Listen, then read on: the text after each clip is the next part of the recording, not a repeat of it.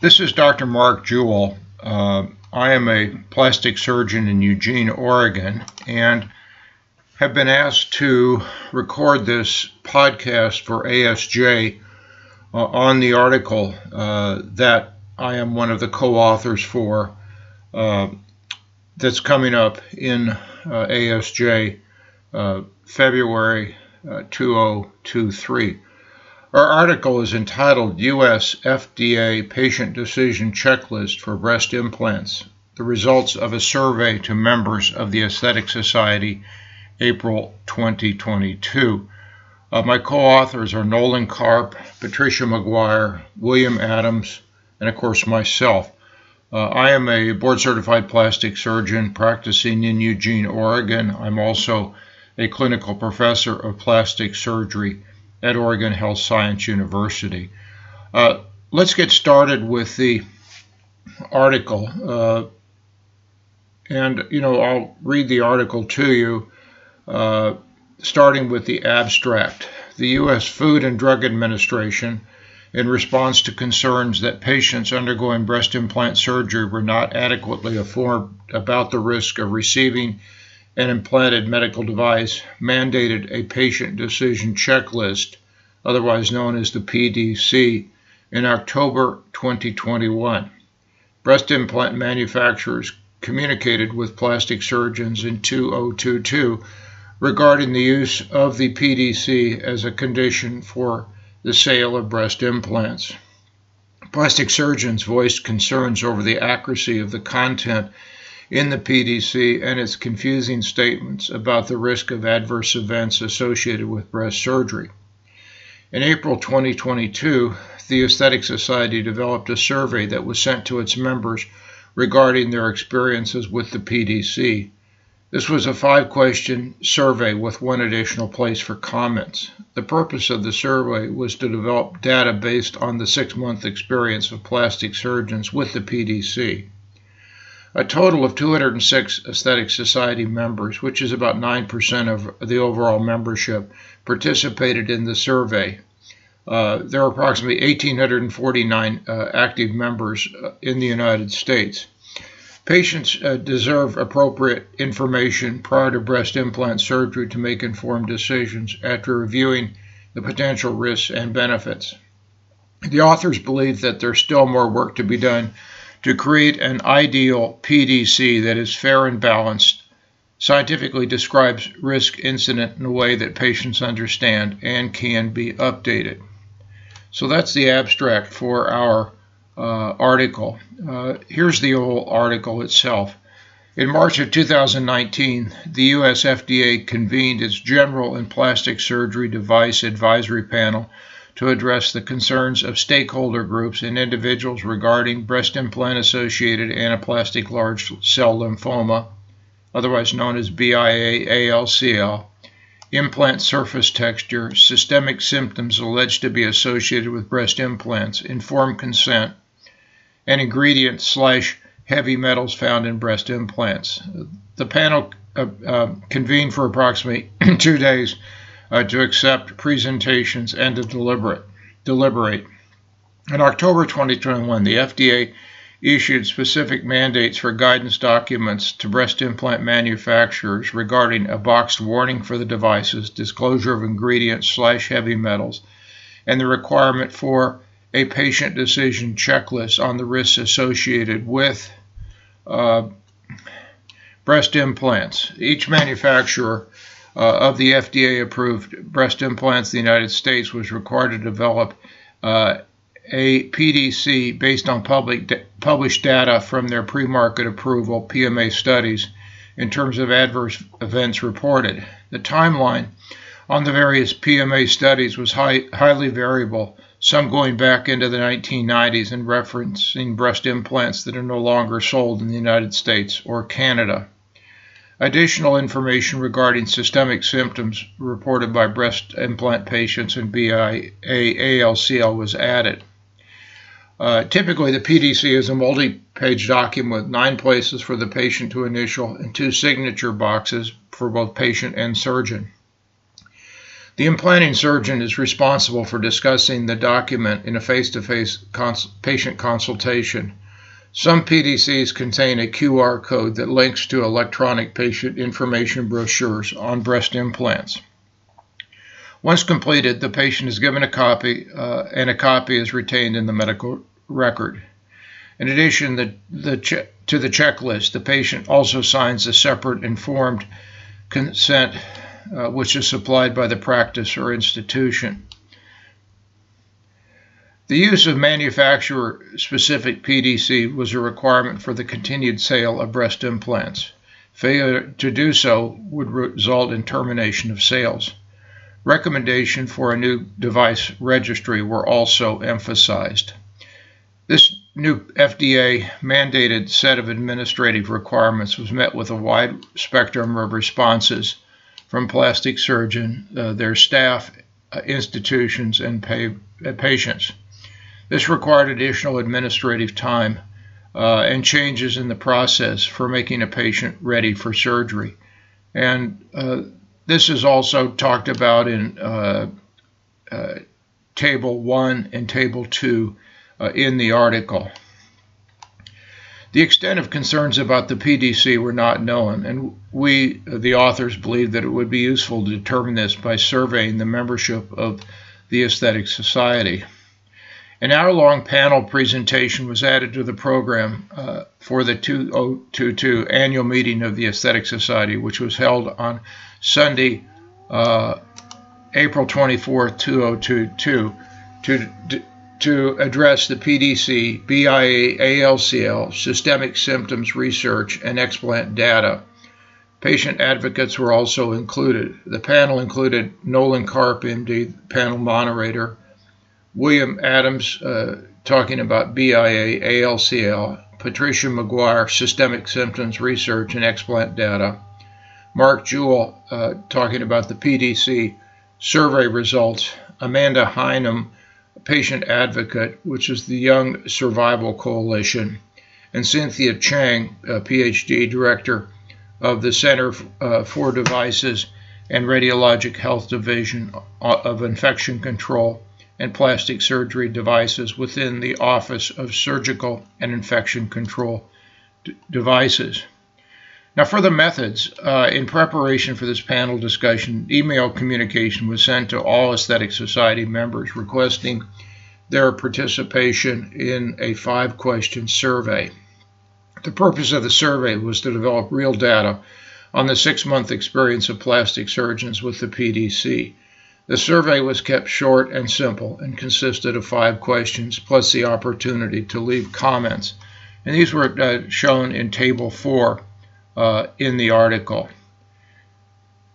Results, a total of 206 out of 1,849 Aesthetic Society members in the United States, which was about 9% return, participated in the survey. The results are summarized in Tables 5 through 10.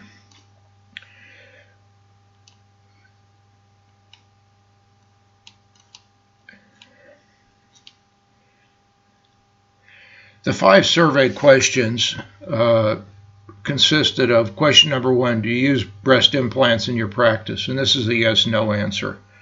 2, what best describes your experience when discussing the patient decision checklist with your patients? And this was 6 response choices.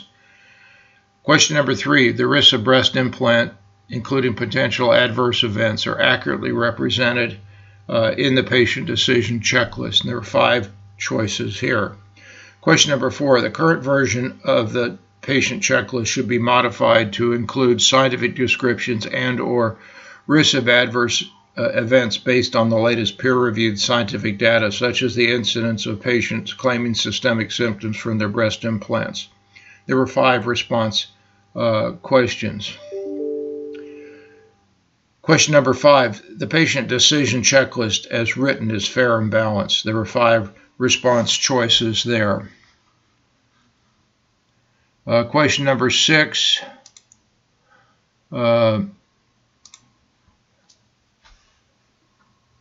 states, please share any additional comments you may have about this topic. And this was a text box of where comments could be added. And so, in this survey, plastic surgeons had a lot of concerns about the higher incidence of reported adverse events such as capsular contracture, infection, pain than most plastic surgeons experience in their practices. It was felt that there was a higher incidence of reoperations than most plastic surgeons experience in their practices. There was no data on the incidence of systemic symptoms alleged to be associated with breast implants. There were concerns that the incidence of BIA ALCL in smooth-only implants was not accurately addressed. Inaccurate statements about the systemic spread of silicone were also in the PDC, and none were actually reported in the current PMA studies. The PDC adverse event data did not correlate with later published outcome studies, and the PDC data did not represent a range of incidence for adverse events. So the 6 questions that we had comprised a survey. There were 72 comments made in the question number 6, and these can be accessed in the SurveyMonkey link that's in the article. The science of patient communications about the risks associated with surgical procedures and implanted medical device is important. Each patient processes information in a different way, and we believe that there is a need for individualization of these discussions for informed consent. Improved PDC functionality also improves making it compatible with electronic medical record software. Patients deserve appropriate information prior to breast implant surgery to make an informed decision after reviewing the potential risks and benefits. The vast majority of board-certified plastic surgeons provide the data to their patients in the appropriate context of their practice.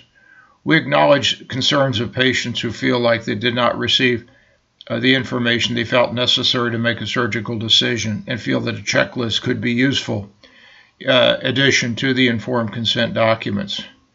From the responses in the survey, there is a consensus that more work needs to be done to create an ideal PDC that is fair and balanced, scientifically describes risk incidents in a way that patients can understand and can be updated.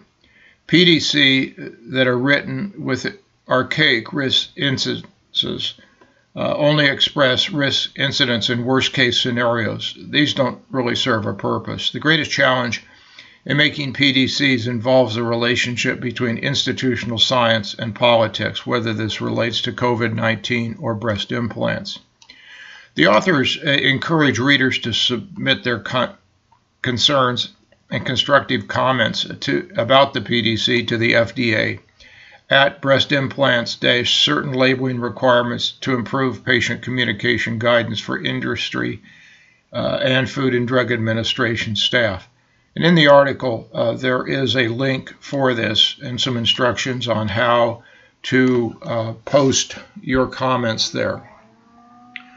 One important factor here is because your comments can be made public, you are solely responsible for ensuring that your comment does not include any confidential information that you or a third party may not wish to post, such as medical information, your or anyone's social security number, confidential business information, such as a manufacturing process, or no other communication that identifies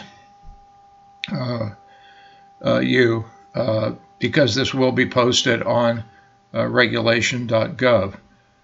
There is also the opportunity to have future discussions with the FDA based on data from 3 peer-reviewed scientific studies on systemic symptoms, which are funded by the Aesthetic Society Education and Research Foundation, that for the first time take an in-depth look at patients, the efficacies of various capsulectomy surgery, heavy metals, cytokines, microbiome, and histology. The Aesthetic One app, which is offered by the Aesthetic Society also provides useful outcome data. Additional implant outcome studies investigating current generation devices and contemporary surgical techniques and planning would be helpful in better defining the incidence of adverse events relating to surgery, the breast implant itself, and life with implants. As far as acknowledgments, the authors acknowledge the support of Sue Dykema, CAE of the Aesthetic Society, for entering the survey questions into SurveyMonkey and for sending out the email communications to the active members of the Aesthetic Society. As far as disclosures, Dr. Karp is a shareholder for SIA, which is from Chicago, Illinois. Dr. McGuire is a clinical investigator for Motiva, and that's Establishment Labs in Costa Rica, clinical trials, and a consultant for Establishment Labs. Dr. Jewell is a consultant for Allergan, Bosch Health, New Beauty Magazine, and Taproot Technologies. He is also an investigator for Silk Therapeutics. Dr. Adams declared no potential conflicts of interest with respect to the research, authorship, and publication of the article. Now, with regards to the responses to the questions, question number 1, do you use breast implants? 98.54% of the respondents indicated that they used breast implants. Question number 2, what best describes your experience when discussing the patient decision checklist with your patients? And these range for responses range from no issues, we've made it work in our practice, which was about 16.6%. 26.77% stated we are adapting to this requirement and have adjusted our pre-op visit to allow for the plastic surgeon and patient to sign off on all areas. 43.43%, when I'm discussing the possible incidence of complications associated with the breast implant surgery, the incidence of adverse events in the patient decision checklist seems very high compared to my personal data. I'm concerned that this may not give patients an accurate description of risk for them to make an informed decision. 8% stated, I'm aware of the patient decision checklist, but I've not started using it. 1% stated, I don't know anything about the patient decision checklist. And 43% said no issues, we are adapting to this. Question 3, the risk of breast implants, including potential adverse events, are accurately represented in the patient decision checklist. So there were 5 response choices. 7.29% said they strongly agree. 20.83% agreed. 17.19% neither agree nor disagree. 37.50% disagree. 17.19% strongly disagree. So the strongly disagree was about almost 55%. Question 4, the current version of the patient decision checklist should be modified to include scientific descriptions and or risk of adverse event based on the latest peer-reviewed scientific data, such as the incidence of patients claiming systemic choices from their breast implants.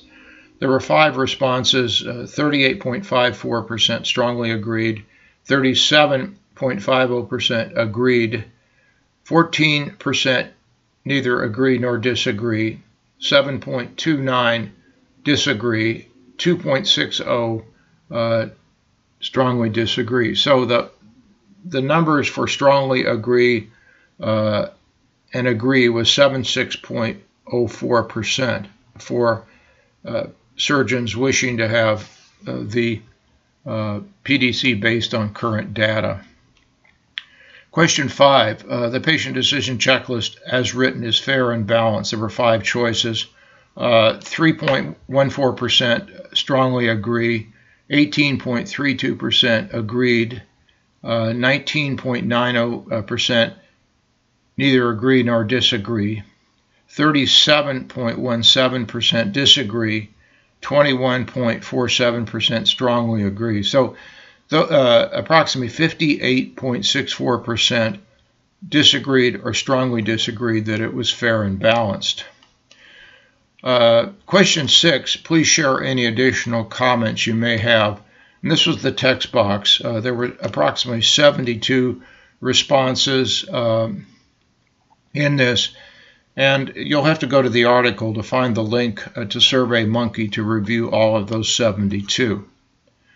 So in closing, this is Dr. Mark Jewell thanking you for listening to the podcast on this article, and hope that you find more information online with the article for future use.